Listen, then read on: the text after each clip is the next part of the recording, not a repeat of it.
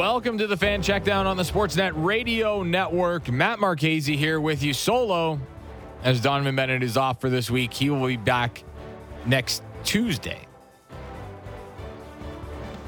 And for those listening on the podcast, thank you. Thank you. Greatly appreciate your service and your downloads.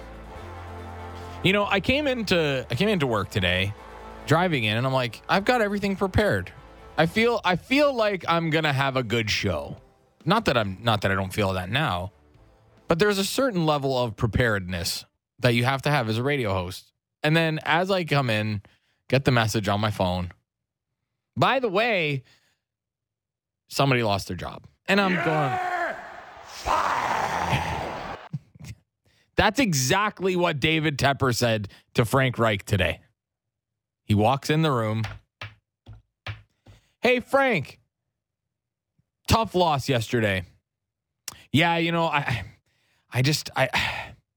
was a rough one. And, you know, Bryce Young, we're not seeing an improvement. But Frank, you're fired. And off you go. Frank Reich fired as the head coach of the Carolina Panthers without even getting through a season. 1-10 through 11 games to start the year. And he doesn't even get an opportunity to basically get the most out of Bryce Young. Frank Reich also, with being fired, makes NFL history by becoming the first coach in the history, well, since the merger anyway, in 1970, that gets fired in back-to-back years. Like, that's a tough one. Back-to-back seasons. Goodbye. Now, do I think that Frank Reich is a bad coach? No. I think that Frank Reich made some mistakes. Sure. But Frank Reich didn't build this roster.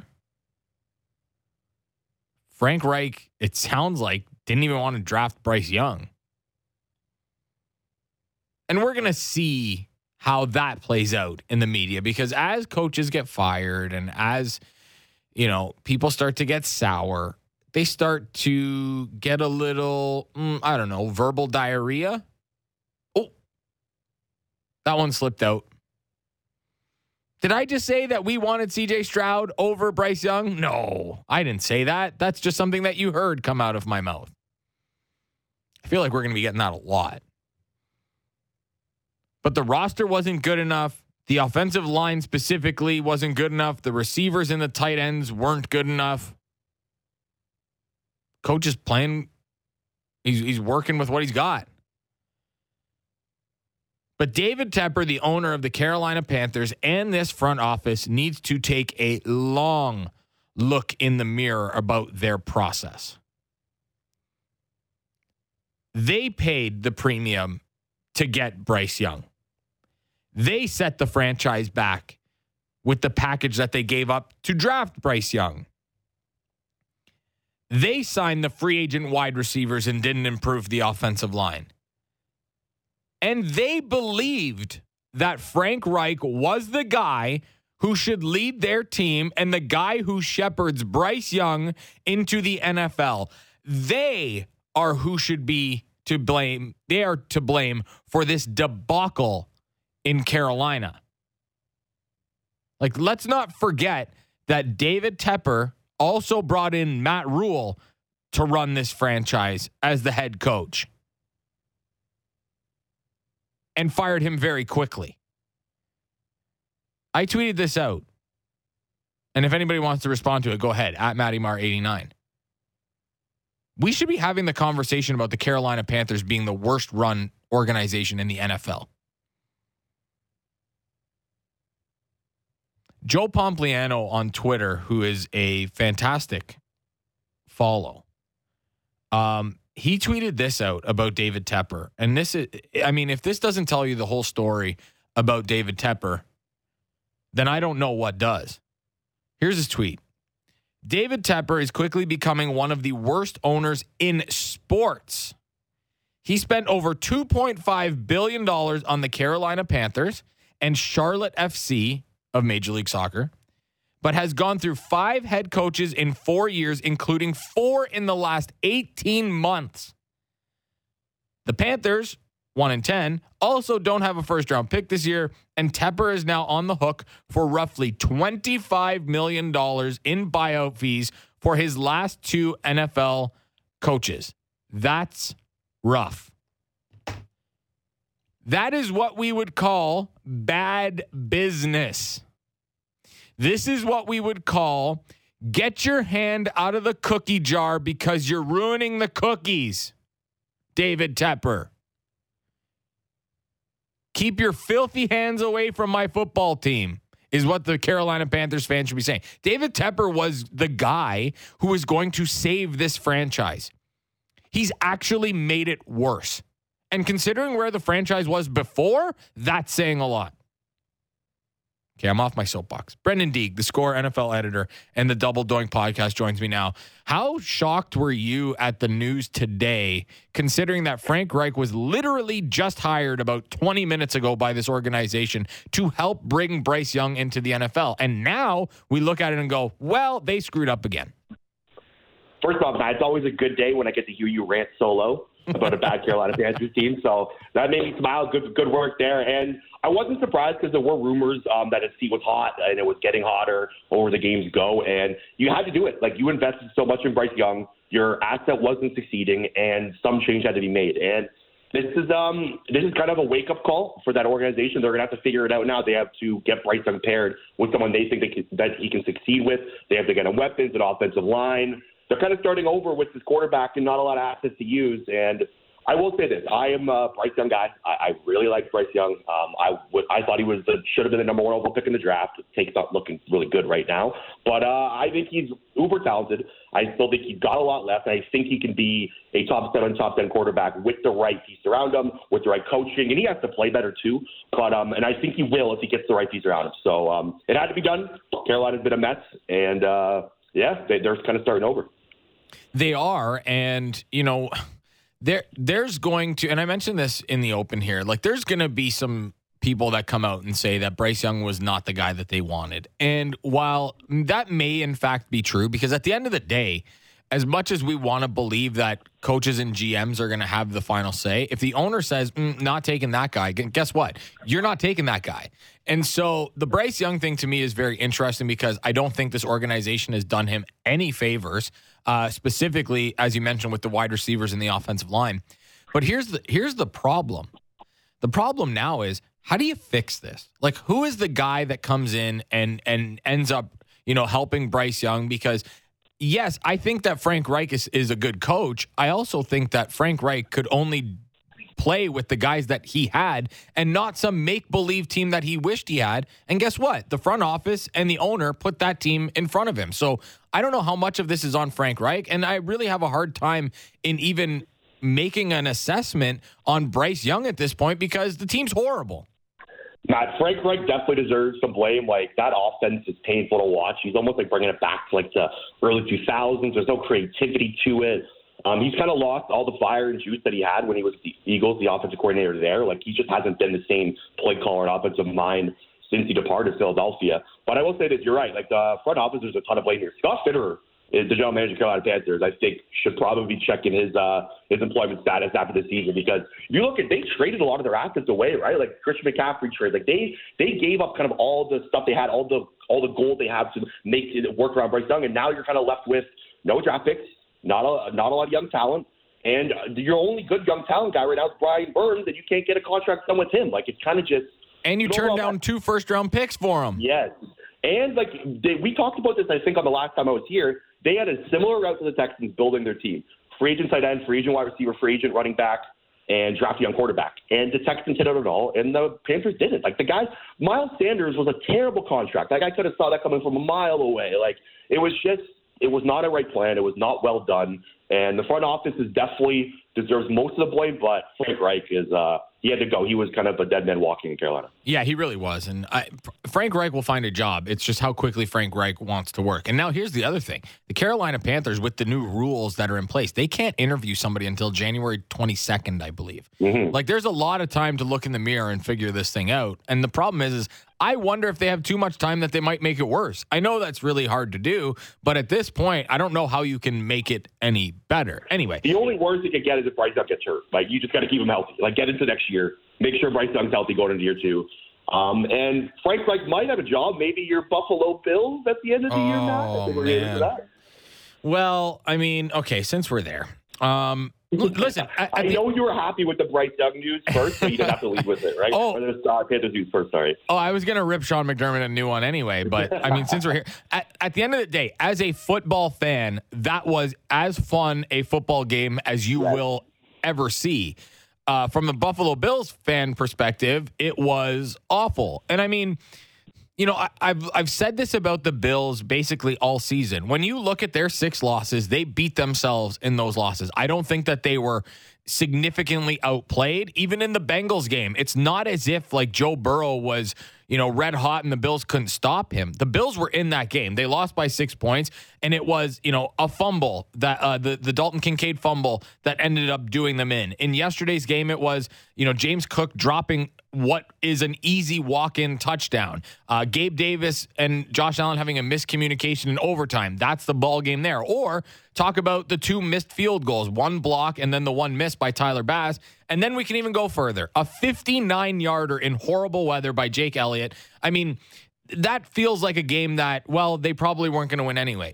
But I say no, because Sean McDermott has proven, and I was a big Sean McDermott guy, no question. He helped turn this franchise around, created a culture, but they don't need a culture shift anymore. They need to win football games. And sorry, I'm going on a soapbox a little bit here, so just bear with me. Yesterday, he got out-coached again in situational football. This zero blitz thing that he loves to do is not working. You do not have the bodies to do it. You do not have the secondary to do it. And yesterday, he got outcoached again. But for me, the biggest one was he burns a timeout when the guy's about to kick a 59-yarder. It's a 59-yarder. If he makes it, it's not, or misses it, it's not because you called a timeout. So he wastes the timeout with 20 seconds left or whatever it was. He burns that. And then they take a knee with Josh Allen, who was absolutely red hot. One of the greatest games that I've seen Josh Allen play. He literally put the team on his back yesterday. Is Sean McDermott the right guy for this football team anymore? So you're talking about getting out coached. I think something that's kind of going under the radar in this game is, I don't know if you saw Jordan Mailata's comments where he said that when they ran that quarterback draw and they saw a 6-man box, they were like, are you kidding me? Like, sign me up. And it's funny because the Eagles, like, they had a great game plan against the Eagles offense in the first half. The Eagles were trying to attack the ball deep in their secondary. The Bills are banged up in the secondary. And the Bills countered that with great zone coverage, confusing Jalen Hurts. And Jalen Hurts didn't have the answers to the test. At halftime, they get to the drawing board and they go, we're going to run it down their throats. There's 6-man boxes here. We're going to run RPOs, quick slants. And the Bills did not adjust to the Eagles' adjustments. And they got torched in the second half. Like, it was a completely different game in the first half and the second half, and the Eagles were just more efficient and better adjustments and did more thinking and more strategizing, more coaching. Like, you can look at the last 2 losses for the Bills, and you can probably single-handedly blame Sean McDermott on them. The zero blitz and then just bad defense, bad coaching. You brought up not getting Josh Allen to try to push the ball down the field when he kicks the field goal. It's little things like that, and it's gone to the point now where he's got rid of everyone. He has no one else left to blame. He's already fired the offensive coordinator, Ken Dorsey. He made Leslie Frazier basically go into retirement last year. He has no more lifelines. And I would be shocked if he's the head coach of the Buffalo Bills at the end of this year. The Bills' defense ranks 27th in EPA per play since week 5. The offense ranks 6th. There's your answer. The defense is not good. I know injuries have something to do with that. But the offense looked at the problem. And I had that take on the show when they fired Ken Dorsey. I said, this is not going to fix much. And look, this is a perfect example that they scored 30-plus points and lost. So, And that comes down to McDermott. He's running the defense, and he's the head coach too. So he's got a full responsibility here. And you're right, Josh Allen, though, like that was one of the best quarterback performances I've seen from any quarterback over the last couple of years. Like, some of the throws he was making, that throw to Stephon Diggs in the end zone for that touchdown Like, you had to put that in the exact spot. He had 22 first downs by himself. Yeah. He was running. He had 0.7 EPA on scrambles. Like, every time he scrambled, it was the most efficient play, basically, of the week. He's so impressive. And I felt bad for him, to be honest, at the end of that game. One last thing, too. I compared this game, because Bills are like my second favorite team. Like, I'm an Eagles guy. I compared it to Shawn Michaels telling Ric Flair that he loves him and he's sorry before he kicks him and knocks him out. Yeah. That's kind of how I felt. And you can go into that too, because you're my friend, and I don't want to see you lose, but unfortunately it had to happen. I was watching the game with my buddy, and I said, the Eagles can lose another one. Like, they only have one. The Bills deserve another win, don't they? And then the way the game went, like when Gabe Davis missed that play in the end zone, I was like, that's it. They're done. And that's probably the season for the Buffalo Bills, if we're being honest, because it really does feel like they're probably going to have to run the table at this point. Maybe you have one loss that you can have, and then you're 10-7, but even 10-7 doesn't necessarily feel like it's going to be the answer right now, unless, I guess the Browns could go into a real tailspin here. You could maybe say the same thing about the Steelers, although their offense looked a lot better. And Indy's a playoff team right now, too, and they're not really a playoff team for me either. So is there room for improvement? Yes, absolutely. But, when you lose 6 games by 6 points or less and Josh Allen can't win in overtime in his career, it really felt like last night was just kind of the microcosm of the entire season for them. I don't think it's fully over. I feel like Buffalo's a good football team. I don't think they're bad, but I don't think they're playing up to the expectations in the way they should. If your quarterback totals over 440 yards, 5 touchdowns, you have to win that football game. Yeah.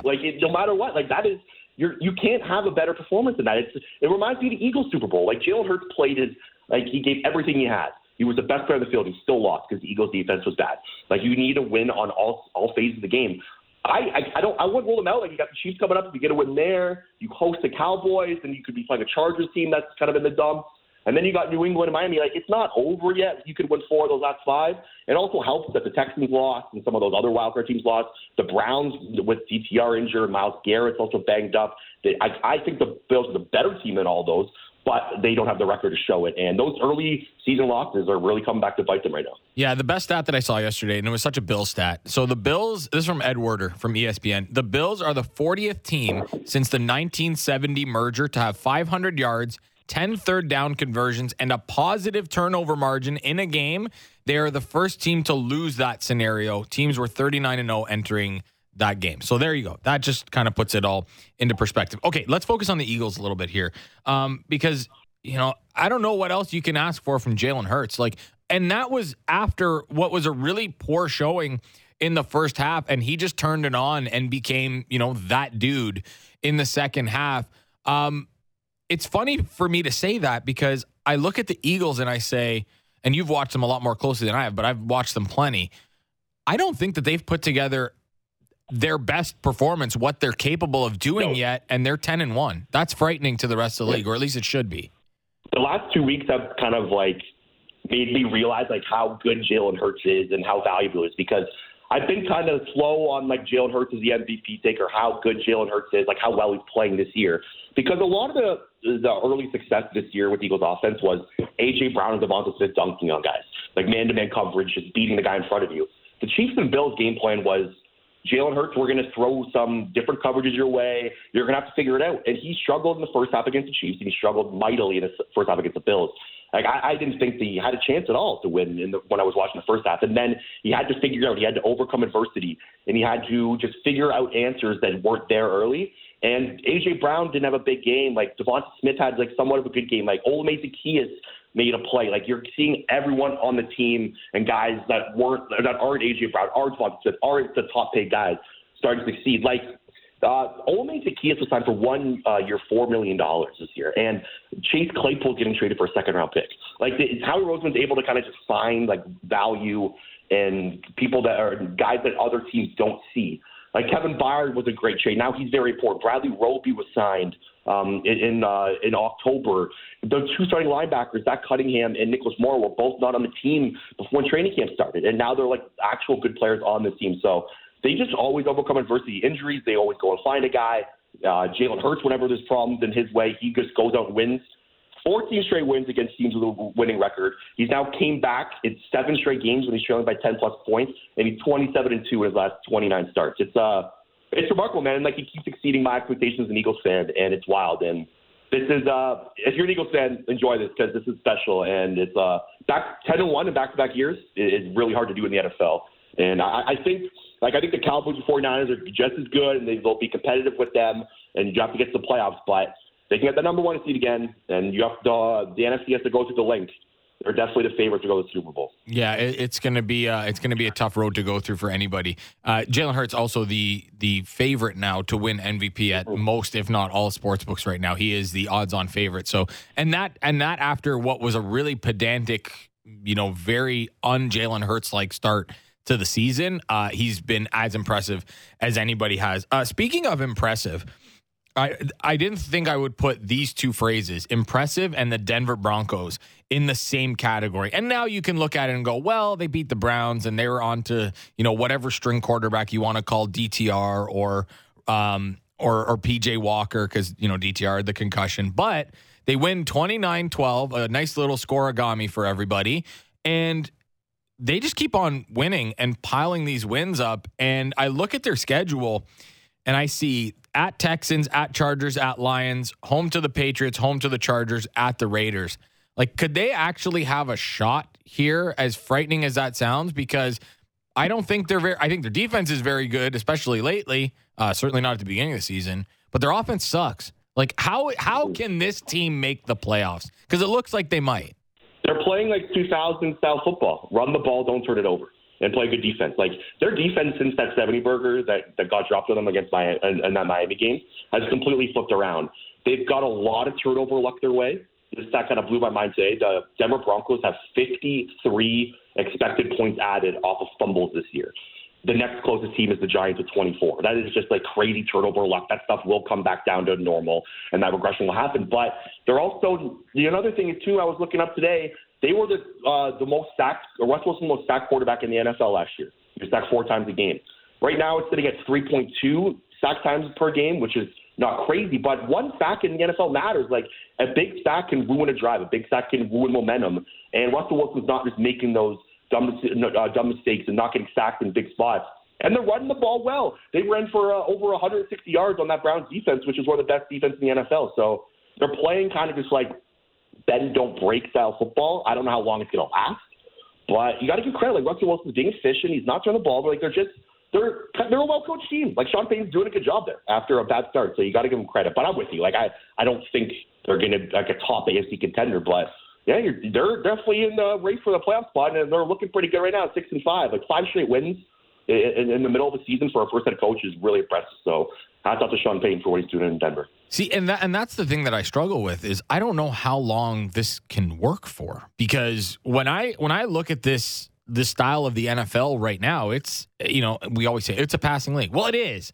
And defenses are tailored to stop the pass, and because especially the way the penalties are called, it's for the offense and for the passing game, because that's what's exciting. And I look at this team and I say, how long can you keep this up? Like, can you win a playoff game with this kind of, like, can you get into the playoffs? And then we get ahead of ourselves. Can you win a playoff game? Like, are you going to beat the Jaguars like that? Are you going to beat, maybe it's the Texans, but it's probably the Jags. Are you going to beat the Dolphins like that? That's the problem, though, Matt, right? That's the problem. Like, the quarterback, in the end, they're always just, in the AFC, there's so many good quarterbacks, yeah. Right? Like, Josh Allen, Patrick Mahomes, like, eventually, like, when you hit in the playoffs, the farther you go in the season, the better quarterbacks you play. Like, and when they hit the playoff time, it's very tough to win with the quarterback that's not as good as from the guy across from you. So that's their issue, right? And if you were in the NFC, for instance, like, the NFC doesn't have as many good quarterbacks as the AFC, so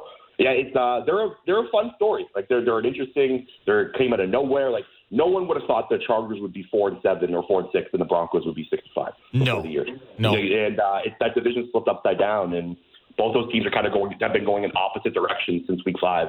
And it's fun. It's a nice new wrinkle to the NFL year, because Sean Payton was a big story, and he's succeeding with it. So yeah, it's fun. Good for the Broncos have been through hell the last 5, 6, 7 years. That fan base deserves it. Well, not as much as the Bills, but okay, fine. Okay, let's talk about officiating, because there are a lot of bad calls. There were a few in the one on Josh Allen. The roughing the passer call was weak. Let's also talk about, the fact that Josh Allen got called for an intentional grounding penalty while he was getting horse collared, or, I can't even point to one bad call in the Houston-Jacksonville game because there was about 10. Why do you think that officiating has been so bad? Let's face it, and I don't mean to sound ageist, but are there too many old guys that are officiating NFL games? Do they need some young blood to keep up with the speed of the game? Do we need to have a different replay system? And I know we don't want to get too bogged down with replay, but should we be able to challenge pass interference or, something like that? Like, what is it for you that makes it seem like the officiating is worse? Or is it worse and it's just under the spotlight and that's why it feels like it's worse? Yeah, I think I don't think it's been like worse this year compared to other years. Like, the thing is, bad calls in like big situations always get blown up, and that's the reason they lost, and that's why it's because of the refs. I'm a good person to talk the subject with, because as an Eagles fan, I saw my team, the last play that they had was them losing on a flag in the Super Bowl. But after that, like, when I zoomed out, I said the Eagles didn't lose because of that flag. They lost because Quez Watkins dropped a deep pass. If he catches that, they would have scored a touchdown. Like, there's not a bad flag doesn't dictate a game overall. Like, the Texans could have won the football against the Jaguars yesterday. They got bullied in the trenches. The Jaguars' offensive line dominated the Texans' D-line. Like, that's why they lost. I know that penalty was bad, but overall, I think social media is taking the bad officiating to a next level. We've got more accounts kind of spotting videos everywhere, so it's more open, right? Instagram, all the social media places where you can see videos nowadays. I always think the NFL officiating is bad. It's hard. Like, it's such like bang plays. Like, it's a hard thing to do. It's officiate the NFL, but you're right. It has to be better. Like, it's been bad, and I don't know what the fix is for you though. If there was an easy fix, I think it would have been done by now.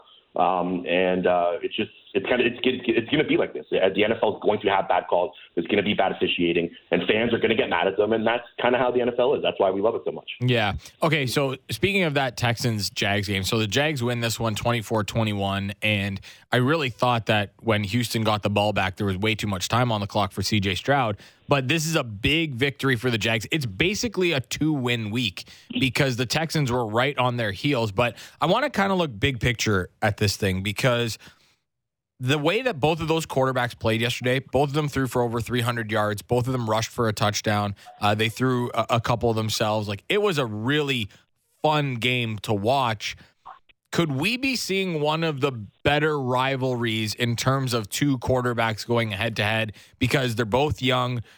They both have a bunch of talent, although I think that the ceiling for C.J. Stroud is a little bit higher based on what we've seen.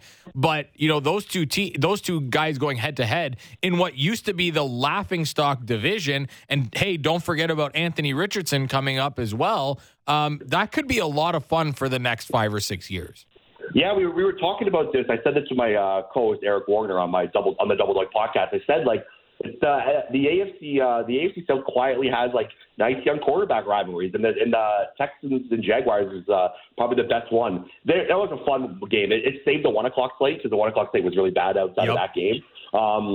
C.J. Stroud was so good. Like, he amazes me every week. Like, his ability to flick the wrist, the ball gets so fast, his ability to read defense. Like, he's almost like he's a veteran in a rookie body. Like, his brain is already like a 10-year NFL veteran, and he's got the young athletic body to go with it. And like I said, the problem with the Texans, what happened was they couldn't run the ball, and they were getting bullied in the trenches. The Texans gave up 4 sacks. The Jaguars gave up none.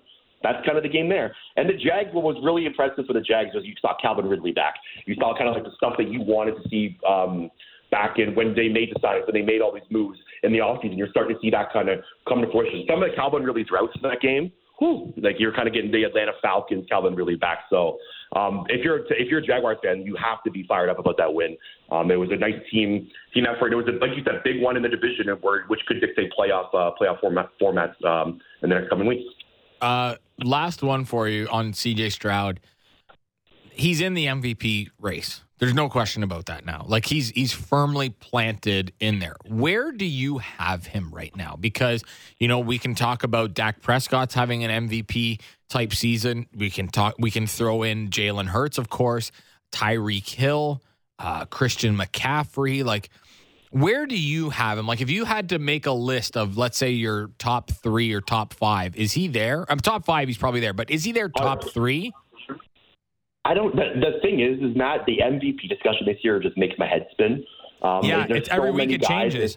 It's too early. Like, I do think eventually over the next few 3, 4, 5 weeks, like, people are going to start separating themselves. But I was asked this question on, I believe, on a radio hit on the 590 last week, and it hasn't changed since 1 week. I got Stroud, Dak Prescott, Jalen Hurts, Brock Purdy, Dak, Brock, Jalen. Dak. Did I say 5? Sorry, I got my guys mixed up.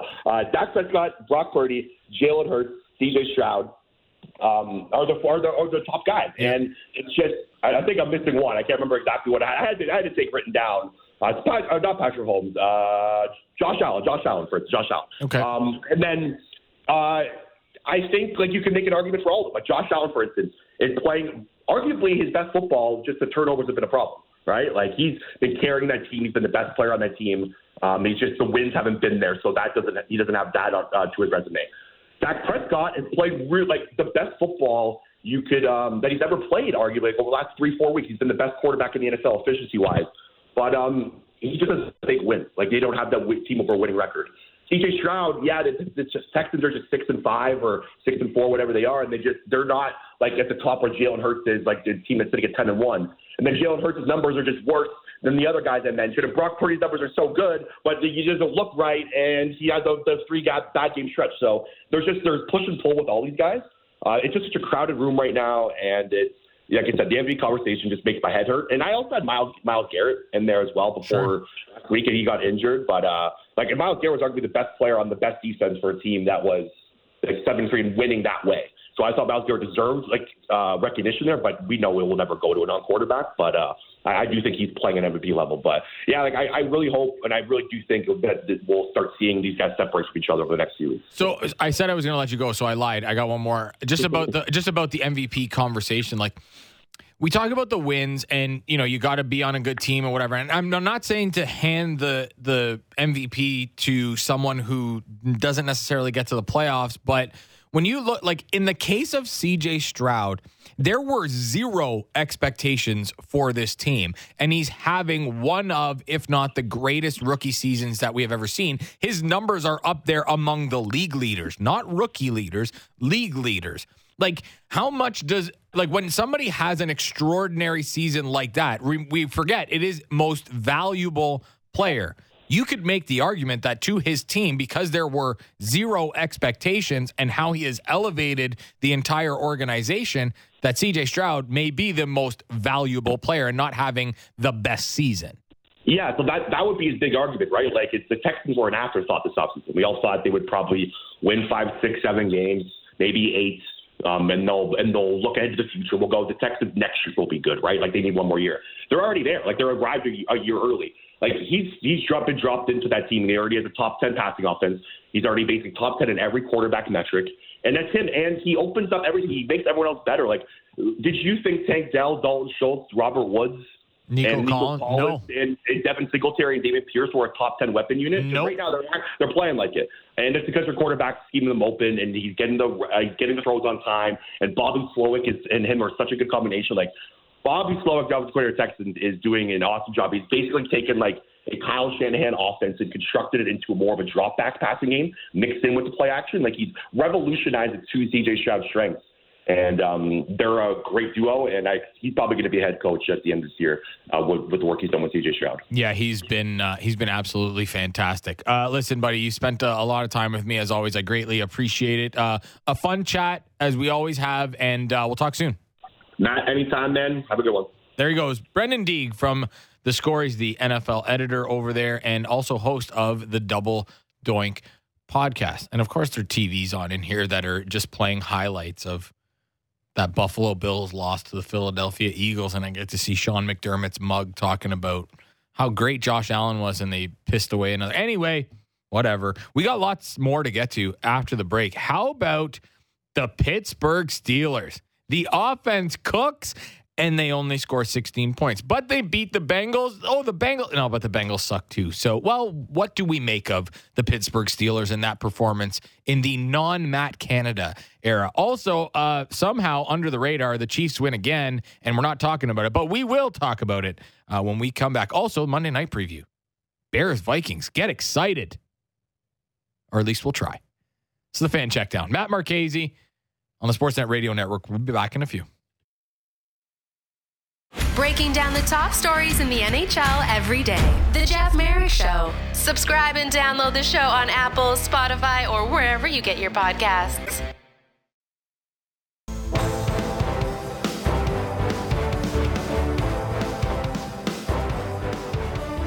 Welcome back to the Fan Checkdown on the Sportsnet Radio Network.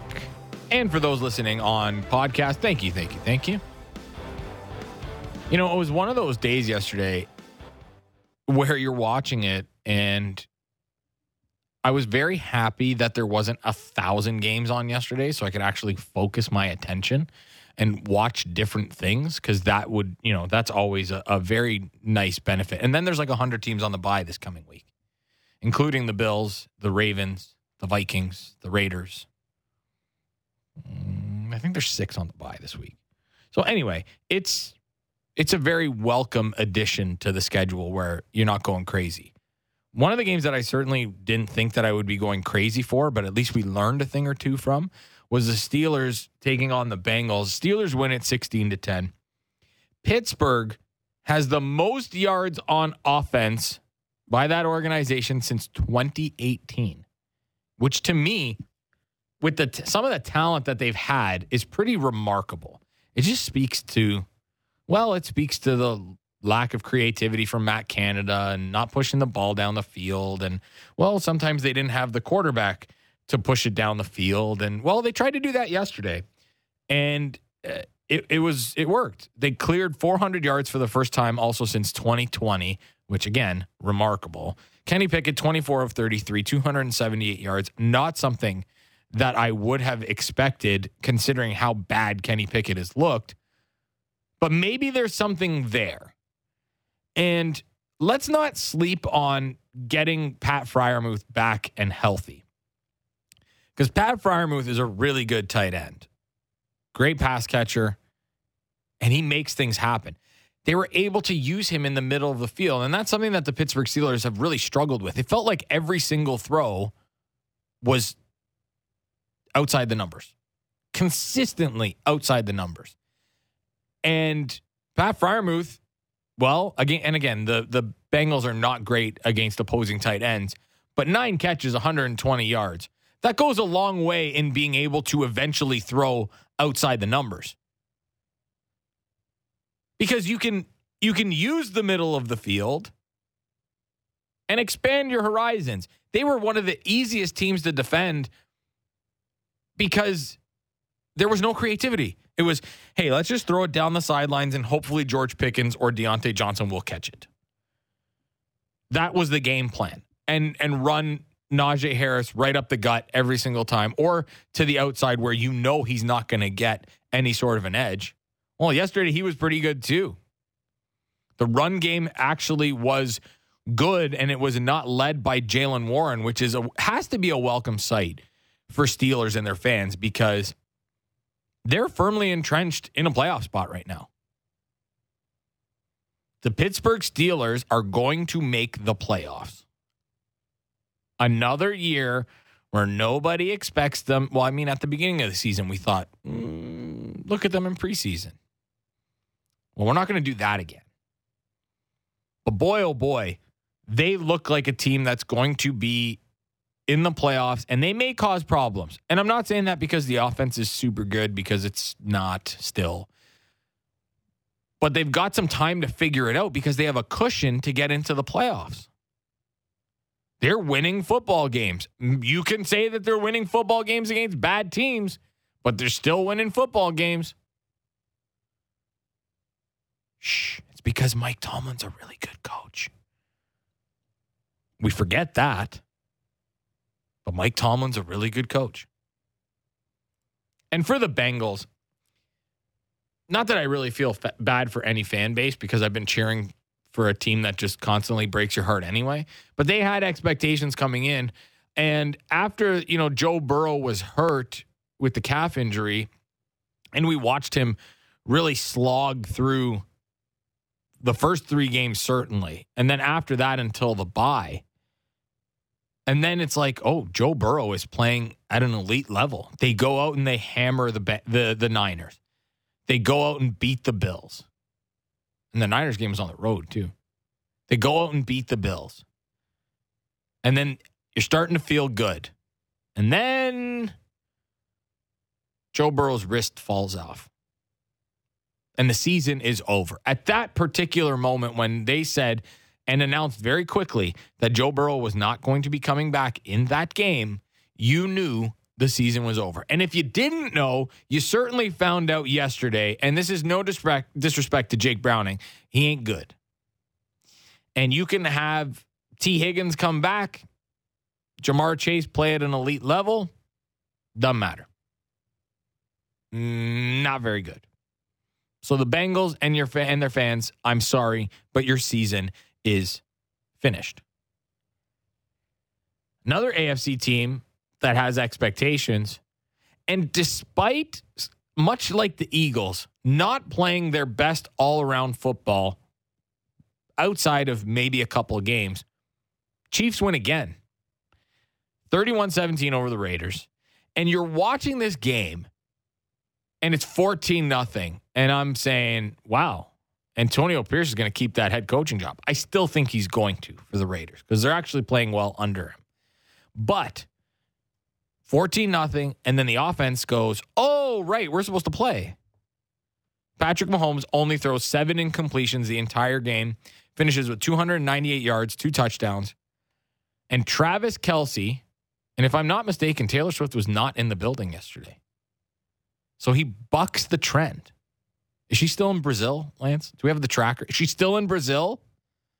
Brazil can't be that nice. What is she doing? 1,000 shows? Does she have a residence in Brazil? She has a residence in Rio de Janeiro. Her and the Christ the Redeemer statue have the residence in Rio de Janeiro. There have been way too many Taylor Swift references on this show. She's taking over football too now. Anyway, Travis Kelce eclipsed the 90-yard mark for only the 3rd time this season. And yet, with all of those struggles by this team on offense, and the defense has been really good, and they were pretty good again yesterday, although it is Aiden O'Connell, so whatever. But you look at this and say, they're the top team in the AFC again. Winners just win. I know that's a really simple saying, but it's the truth. And that is the inherent difference between a team like the Kansas City Chiefs, who haven't gotten it done on offense, generally speaking, the entire season, comparatively to what we have seen from them in the Patrick Mahomes era. Yes, I know there's no Tyreek Hill there. I get it. And the receivers are not very good. But Travis Kelce's taking a step back. And this team, even with that happening, is still the top seed in the AFC. Whereas the Bills have lots of talent. Can't win when it matters. Like my wife said, just when you think they're very good, they suck again. She's been married to me for way too long and been with me for way too long because she knows that. But for Kansas City, despite how this season has gone, do you not look at this and go, well, who's going to beat them in the playoffs? I don't care how bad their offense has been. Their defense has been great. Their offense has been able to get by. And for the Las Vegas Raiders, it was a nice performance yesterday. Devontae Adams was more involved. Jacoby Myers had a good day. Just not good enough. The team is just... And by the way, Max Crosby, doubtful coming into the game and plays, which, if you're keeping score at home, does not happen. Like ever. Max Crosby is a beast. Fantastic football player. Love watching Max Crosby because he is a game wrecker. But it wasn't good enough. The Raiders aren't good enough. They've got a lot of work to do. They're going to figure out very quickly that Aiden O'Connell is not the guy. I think they figured it out. He's probably a pretty good backup. But that's another team that is going to be in the conversation for either signing a quarterback, hello Kirk Cousins, or drafting a quarterback. Which one they're going to get, I have no idea. But there is an opportunity there because they have guys in the skill position group especially, and a guy like Max Crosby on defense, that they can actually make some hay, depending on what happens with Josh Jacobs, because that still remains to be seen. They just can't screw up the coaching thing again. They should just hand Antonio Pierce the job at the end of the year because he will have done a good enough job and the players like playing for him. Plain and simple. You know who players don't like playing for? I'm pretty sure is Brandon Staley. Yesterday, Ravens win it 20-10, although it was probably a lot closer than it should have been. Zay Flowers puts on a show, ends the game, bye-bye. And how about a Justin Tucker missed field goal inside 50 yards? In this economy? Really? Shocked. But the Ravens, again, get another big win. The Chargers, their season, much like the Cincinnati Bengals, is over.